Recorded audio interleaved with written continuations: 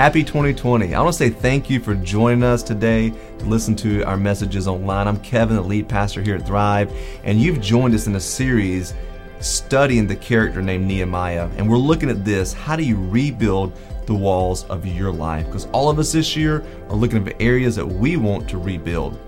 So I hope you enjoyed today's message. And if you haven't, download our app. You can get all of our content there. And make sure to visit www.thrivechurch.me for any messages and any other information about our church. Hope you enjoy. Well, good morning, Thrive Church. How are we doing this morning? Happy New Year. If you're new with us, also today after our 10:30 experience, I know you're here at the 9 experience, so maybe you get brunch and want to come back. But after the 10:30 experience, around 11:30, we're having our monthly Connect gathering for all new guests. And we host that in our cafe. We have snacks for you, childcare available. But if you want to learn more about Thrive and kind of how do I get connected beyond just the row that I'm sitting in, please make sure you attend that. And if you're new with us today, Happy New Year to all of you. And guess what? We're kicking off a brand new series in the book of Nehemiah. I am super excited about this series. I've been preparing for it and studying for it for over a year. Like, we plan a year out, so I get a whole year to process and pray and say, God, what do you want to say to our people as God has been speaking to me? And so go ahead and turn to your copy of God's Word to Nehemiah chapter 1. Nehemiah chapter 1. And what we're going to do over the next 4 weeks is talk about how do we rebuild the walls of our lives. Nehemiah had to rebuild the physical wall of Jerusalem. And this new year, you're thinking about things in your life, areas of your life that you hope will be different. And let me tell you, hope is not a strategy. Did you get that? You've got to have a plan. And we're going to look at the strategy of how do you build the walls of your life, certain areas of your life, and we're going to use Nehemiah as our blueprint. About, I'd say 8 years ago now, I experienced something pretty dramatic, and some of you know my story, but I remember my mom giving me a phone call. And Mom said, I went to the doctor, and I got some bad news, and she used the C word, which is cancer. She was a long-time smoker, had smoked for many years. And when she shared that with me, the backdrop of the story was this. She had been seeing a doctor for about 3 years who said she had chronic bronchitis. And so the doctor just prescribed her, some medication to help bronchitis out. She'd been smoking since she was 16 years old, and never did the doctor say, we need to get a scan, we need to make sure everything's okay. The doctor was like, oh no, you're good. You've got bronchitis. And she said, I was misdiagnosed. So I've actually had cancer for 3 years, and now it's in stage 4. There's not much they can do for me. I remember that call just like it was yesterday. And the thing that always stuck out to me, and you kind of have this anger that sticks with you. Why didn't that doctor, why didn't? Of course, my mom also never pressed the issue. She never said, wait a minute, let me get a second opinion. Because something inside of the human heart doesn't really want to know the honest truth sometimes, right? Because what we will have to deal with. She had told me, she said, yeah, I always thought maybe it might be cancer, but I just didn't want to believe it until it actually happened. It was too late. Today, what I want to talk to you about is many times in our life, if we're going to rebuild the walls of our life, it takes us actually have an honest assessment of our life. To look at the condition we're actually in instead of sweeping it under the rug. And you're in this hyper mentality right now where you're thinking about these things at the beginning of January. Like you're already thinking about all this. And I want to help you this year to find out what are the things that I need to stop sweeping under the rug and I need to deal with. What are the things that I'm calling bronchitis, which is actually a cancer in my life? Now, Nehemiah, just so you know, the backdrop of him was at a very interesting time in Israel, about 2,500 years ago. And the cool thing about Nehemiah was that the walls of Jerusalem, the temple had been destroyed. Israel had been exiled. So it means they were taken away by Babylon to Babylonia, and they were serving them. They were slaves because of their disobedience. But all that time while they were slaves and they were going through, under Babylon's rule and Babylon's reign, God kept giving them promises. Remember the promise in Isaiah? You've probably heard this if you've been around Christianity. I know no weapon formed against me shall prosper. You ever heard that before? You're like, yeah, no weapon. Well, that's not about you. That was actually about Israel and God's plan for Israel to restore them back to Jerusalem with the temple and worship. What about remember the promise? I know the plans I have for you, plans to prosper you and give you a future and a hope and all that. And so we just quote that. We just grab onto it. That wasn't written for us primarily. that was written to the Jews, saying, I know that you're in exile. I know things look really bad. I know that you're slaves to a wicked nation, but God says, I know the plans I have for you. Like, I have this ultimate plan. And so you go through the Old Testament and you look at all these prophets, they're always telling Israel, hey, look, I have this thing that's going to culminate. And here's what the culmination was: to rebuild the temple, to rebuild the walls, and Israel leaves Babylon and comes back, and they get to be a nation again. And so Nehemiah is actually part of this big plan. Ezra and Zerubbabel, his contemporaries, are released by Persia. Persia is now taken over Babylon. Persia's a little nicer to the Israelites. They let Ezra and Zerubbabel go back, and they start rebuilding the temple, the Jewish temple for worship. And you know what all the Israelites are thinking? Hey, you remember what Isaiah said? They're like, yeah, I remember that. Man, you remember what Jeremiah said to us? Yeah, it's happening. And they go back and they rebuild the temple.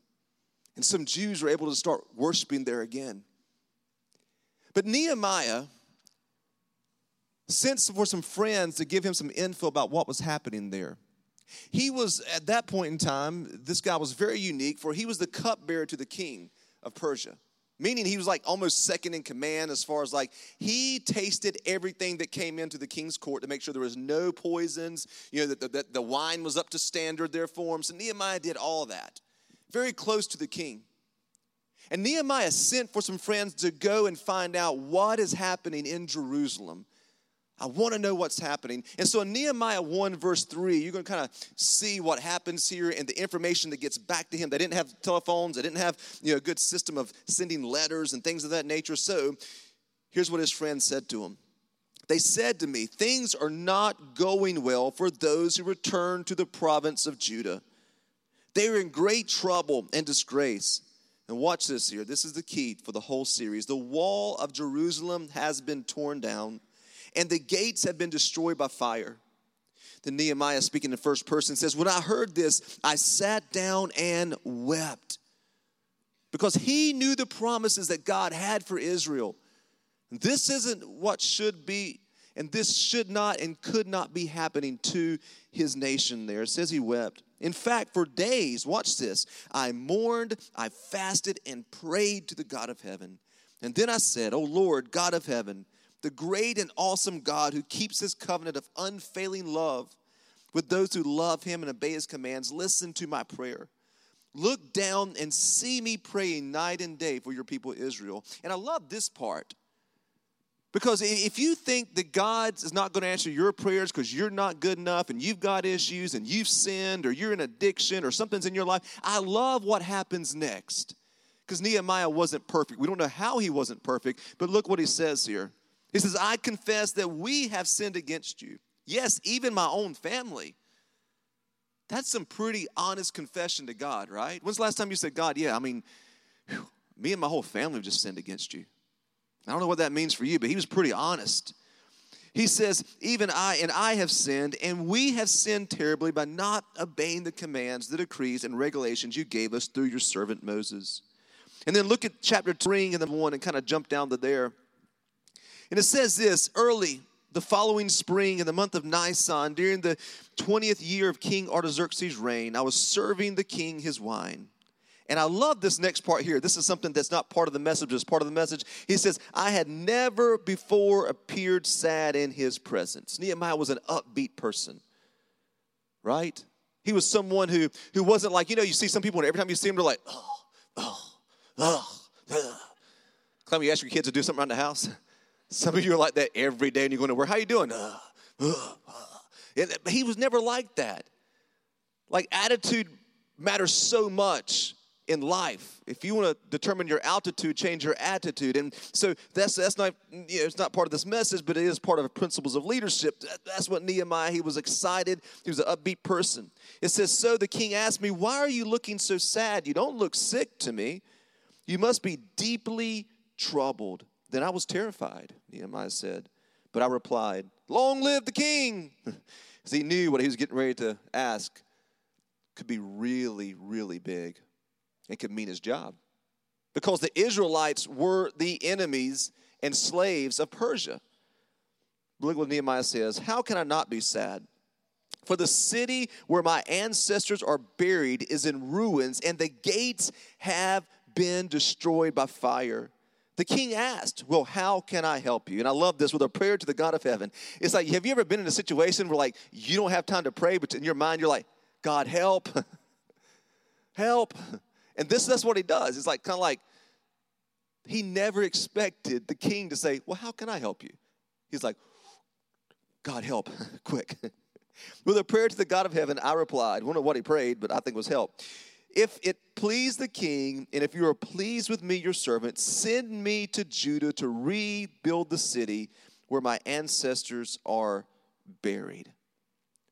And what happens in this book of Nehemiah, which is a historical book, it's not a book of fairy tales. It's not, if people say, well, the Bible's just myths. It's just a bunch of, one man wrote it. No, this is actually history. So if you fact check history, this actually happened. And what happens is phenomenal. Nehemiah goes back to Jerusalem, and we'll look at this over the next, several weeks. He gets resources from the king. The king actually sends resources to him. He brings a caravan of people, and they rebuild the wall of Jerusalem in 52 days. Now, you say, well, yeah, that's great. 52 days, way to go. Rah, rah, Nehemiah. What's that do with me? 52 days is this. In under half the time it should have taken, they got it done. They got the wall rebuilt. And I want you to look at something in this passage today about rebuilding walls. The first thing that Nehemiah had to do to rebuild the walls of Jerusalem was he had to look at the condition of the walls of Jerusalem and be honest about it. He wasn't like, oh, yeah, it'll be all right. The gates are burned with fire, the walls are broken down, but it's all good. I'm sure God will take care of it. I'm sure God, we'll pray and let's just pray. And that wasn't Nehemiah's strategy. Hope wasn't a strategy in this situation. He actually had to look and confront what was really happening in Jerusalem. And I want you to understand, as we begin to rebuild walls, as you look at any area of your life, here's the number one thing that I've had to learn. Here's the number one thing that Nehemiah had to learn. And hopefully you'll be able to grab onto this. If you have your notes handy, write this down. So this is super key. Rebuilding requires us to confront our situation with a brutal reality. You've got to have a brutal reality of your situation. Confront the brutal reality of that situation. That's what rebuilding requires. It requires you confronting the brutal reality of your situation. And I don't know what area or areas that you've been kind of like sweeping under the rug. I don't know what areas of your life you've been calling bronchitis when it's actually stage 4 cancer. But if you're ever going to make progress in an area, you've got to say, you know what? This is how bad it really is. And once you get to that point, then you begin to make progress. But many times what we do is we treat our situation like my mom did. For instance, if it's alcohol, you're like, oh, yeah, I'm not an alcoholic. But it's destroying your life. It's destroying your family. And I've sat with alcoholics before who just drinking themselves to death. It's not that bad. And they tell their spouse, it's not as bad as you think. I was just drinking a little bit. And it's always way worse. That's why I love AA. The first thing you have to do is admit that I'm an alcoholic, right? You have to confess what you really are. You might say, oh, I don't really have an anger issue. I just get a little upset sometimes. Just get a little stressed out, The truth of the matter is, just be honest. I have a serious issue with anger, and it's hurting me, and it's hurting my family, it's hurting my job, it's hurting my relationship with God. It could be for you offense. I don't really have an issue with offense, but you get offended all the time, and you bounce from thing to thing, and job to job, and church to church, relationship to relationship, and you have a serious offense problem. And you keep telling everybody you're fine. See, you may not be the explosive anger one, you're the one who bottles it in. And you stonewall, right? And it's hurting things emotionally. It could be financially. That you know that you keep racking up debt. You don't have a money problem, you've got a wisdom problem. Right? You know you shouldn't buy that really expensive thing because you got an electric bill due, but you want that new phone so bad and you get it. And then you can't pay bills, and then you're in this cycle of debt, and you know that's something you got to deal with. It could be health. You know, man, if I keep going down this path, it's going to destroy me. It's going to hurt me. I'm reading a book called Chop Wood, Carry Water about leadership. And it was a fascinating quote yesterday. I posted on social media. Happening. And the guy said this in this fable he's sharing, this conversation that's happening. He says, so if people know that eating sugary, processed, bad foods, drinking sodas will kill them, why do they do it? And the answer was phenomenal. He said, because it doesn't kill them today. So it could be health. For you, it could be your spiritual life. Maybe you just don't have a relationship with your Heavenly Father. And you're looking at your spiritual life. And when it comes to reading the Bible and prayer and community and all the disciplines of the Christian faith, it's very little for you. And so maybe this year, you just got to be honest and say, man, I've not leaned into Jesus. I come to church, I check my Christian boxes, but I'm not. See, I don't know where you're at. But every one of us, including myself, have walls or a wall that we need to rebuild this year. But in order to do that, you got to confront how bad it really is. How bad that situation really is. And once you're honest about how bad your situation is in your life, then you can begin to make progress. Because here's the thing about rebuilding walls. They had rebuilt the temple, right? And the Jews were worshiping in the temple. But they didn't have the walls rebuilt. And what did walls do in an ancient city? It kept the enemy out. Some of us are always ravaged by the enemy of our souls, right? We're always, there's always attacks. There's always things happening. And you're wondering, why does this always happen? Can I just submit to you, maybe because you haven't rebuilt walls in certain areas, and it's allowing the enemy to come into your life? And you keep ignoring it, and you keep sliding it away, and you say, you know what? The temple's good in my life. I go to church. I do religious things, but I have no walls rebuilt. And it's allowing the enemy to come into your life in areas over and over and over again. I told you hope's not a strategy, right? My dad used to say this. I remember my dad was not a believer, so don't look at me like this. He said, hope in one hand and spit in the other, and see which one fills up first. He didn't say spit. He was not a believer, but that's what my dad told me. He said, hope in one hand and spit in the other. He'd always tell me, hope's not a strategy, son. You got to put wheels on it. That's the same way in this new year, we have to do the same thing. But what that requires is something super difficult for us, because since the fall of man in the Garden of Eden, we have been pretending to be strong. What's the first thing, after Adam and Eve sinned, what's the first thing they did? Put a fig leaf on. I'm going to try to fix my own problem, handle my own stuff. I don't want to invite God into my situation. God already knows, guys. There's no secrets. And in order for us to get to the place of the brutal reality and confronting that, we have to be honest about weaknesses, and we have to embrace those. I love what the Apostle Paul says in 2 Corinthians. This is actually one of my life verses that I've adopted over the past decade of my life. People talk about decades. This one has impacted me more. In 2 Corinthians 12, verse 7, here's what the Apostle Paul says. I mean, you would think he's the strongest Christian that's ever lived, right?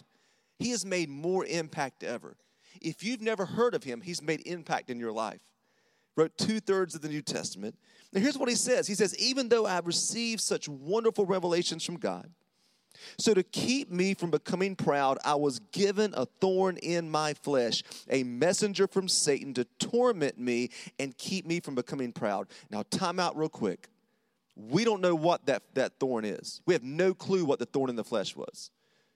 Now, you may say, oh, I really don't care what your thoughts are about it, because I've read every scholar's thoughts, and we don't know. First rule of biblical interpretation is what? Be only clear as the Bible is clear, and it's not very clear. Some say it was an eye problem he had, and that's why he had people write letters for him. Some say that it was the Jews. That was the thorn in his flesh. Some say that he was not a great public speaker, as he had said before. The people said he was weak in appearance. We don't know. And here's what I know about this. I personally am grateful that we don't know, because it can apply to every one of your situations in your life. And you can actually see the realness in the Apostle Paul. And look what he goes on to say here. I love this. He says, 3 different times I begged the Lord to take it away. What are you begging God to take away in your life? 3 different times. Each time he said, my grace is all you need. And I love this. Draw your attention here. He says, my power works best in weakness. Isn't that beautiful? That's the gospel. Religion is for weak men. Amen. One person got it. Religion's for weak men. You are absolutely right. I am weak. And that's why I need a Savior. He says, my power works best in weakness. So Paul says, so now I am glad to what? Boast about my weaknesses. That's not us. We fig leaf our weaknesses, don't we? We hide our weaknesses. We don't tell people about our weaknesses. We blame others' weaknesses. We talk about everybody else. We downplay our weaknesses. But Paul said, man, I'm excited. I boast about my weaknesses. Isn't that totally antithetical to what we deal with in our society, in our life? That's like totally upside down. When's the last time you boasted about your weakness to people? He says this, so that the power of Christ can work through me. That's why I take pleasure in my weaknesses and in insults and hardships and persecutions and troubles that I suffer for Christ. Watch this, for when I am weak, then I am strong. See, here is Christianity. Our good God makes weak people strong. But he can't help people who pretend to be strong that are actually weak. See, he will make you strong if you're honest about your weaknesses, if you're honest about the gaps in your wall, if you're honest about where you're failure, if you're honest about your situation, then God can help you. And that's what you have to do. So we do a next step each week and write this down because this is key. Be honest about your failures instead of blaming others. Be brutally honest about your failures instead of blaming others. Because that's what we do. When it comes to weaknesses and failures, we do that. My son is going to be 5 next month, which is crazy. But this year he's been doing that. So like he plays with Legos. And all of you know that Legos will test what we call sanctification. Because once you step on them, you want to speak in another language, right? I was trying to change the heat setting last night and stepped on those little Lego figures. I may have thought something that I should not have. I may have thought a word I shouldn't have. I don't know. It was late at night, but maybe you can identify. But what he does, he stepped on one the other day, and he looks, he goes, why did you put that there? I was like, oh, hey, listen, bro. I said, listen, bro. I didn't put that there. You played these Legos, and don't you blame me for that there. And recently, he got really angry at me. We're trying to play, Star Wars with lightsabers, and we're wielding lightsabers and all that. And so anyway, we're playing. And I'm not playing like he exactly wants me to. It's like, you can't do that as a Jedi, right? Like, okay, whoa, excuse me, Master Yoda. So anyway, it's like he's doing that to me, and he gets really angry, and he starts crying. He says, "But you made me so mad and so angry." I said, "Time out." I said, "Let's have a seat, buddy. Let's talk." I said, "I can never make you mad or angry." "But you did. You made me so mad." I said, No, I can't. I don't have the ability to. He said, "But you," I said, "No, listen to me." I said, and we have these little sayings we make up. I said, "Remember our saying? I can choose my attitude. I can choose my attitude." I said, "I don't have the ability to make you angry. Nobody does. It's your choice to respond that way. You can't blame me for that." Now, that didn't stop his anger, of course. He still does that, but we had this conversation over and over and over again. And what I'm trying to get him to understand is this. Man, own it. Be brutally honest with it. Some of you parents, some of you need to stop trying to pretend to be strong in front of your kids and tell them where you're weak at. They need to see a parent that's real, they can identify with, and a parent that says, "You know what, I got some issues." There's some conversations my son and I have to have when he gets older about my own life and things that I have failed in and things that I've done, and that's why I'm so honest to you. But where is it in your life that you have to do that? Because here's what we do as human beings, and I've seen this so much in ministry, is we transfer to others. We transfer. So if we have an issue, here's what we do. We begin to deflect and talk about how bad everybody else is to hide what's really happening in our life. Because if we can really talk about everybody else, we can hide what's going on inside of us. That's called transference in a psychological realm. We've taught psychologists, they're transferring. But you will never be able to rebuild the walls of your life if you keep projecting and blaming and doing everything else. There's a point in time you come to a situation, you say, "I'm going to be brutally honest where I'm at." You know, for me, this message is not just something I'm preaching to you. because I needed something to preach. This has helped me throughout the years. When I first got married, I did the finances. Can I be honest with you? I'm terrible at finances. That's why we have a team that handles finances, that budgets, because I was overdrafting all the time. I was just, that card, like it was magic. You might feel like that, your little debit card? And my wife took over the finance. She said, we're moving to a cash system only. When that cash runs out, you don't have anything. Do not use that card under any circumstance. And our finances have been excellent ever since. I'm just not good at finances. Like, I know leaders who run organizations who are terrible at finances, and they still run the finances. And guess what? It's like,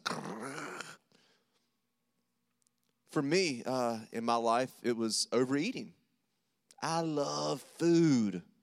I still love food. Some of y'all, like, people gave me cookies for Christmas, and they're like, yeah, but I know you don't eat cookies. But I'm like, no, you don't understand. I will eat some cookies. I love food. And so for me, being 50 to 60 pounds overweight on a 5'5" frame, I was literally killing myself. I was dealing with stress in a very unhealthy manner. I would eat a whole New York-style pizza and drink sodas. And I had to come and say, you know what? This is an issue for me. I had to be brutally honest. And as I keep going, about 5 years ago, I had to come face to face with anger issues that I had. Ever since a kid, I had anger issues. And for a little while, I kind of managed it and hid it. See, when I was a kid, I got in trouble at school all the time. I was the worst student with the best grades.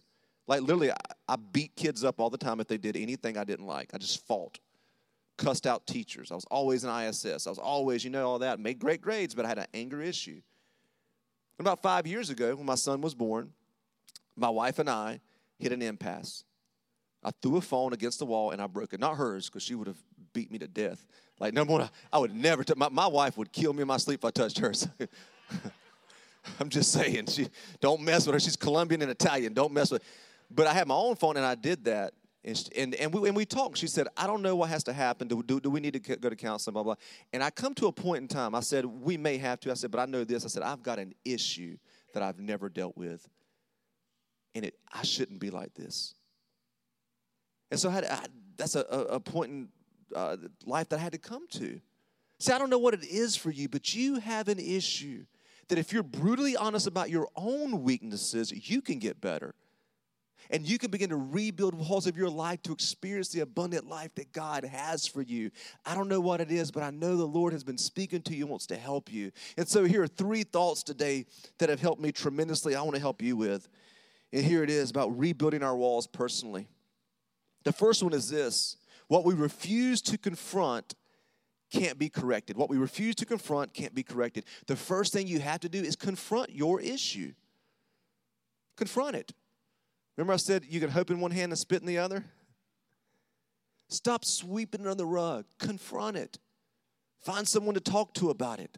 Maybe it's time to get help in that area of your life. You got to confront it. The second thing we have to do is understand that rebuilding is a cynicism process. Like for me, a lot of times I preach, we did the whole series on cynicism in December. Remember that?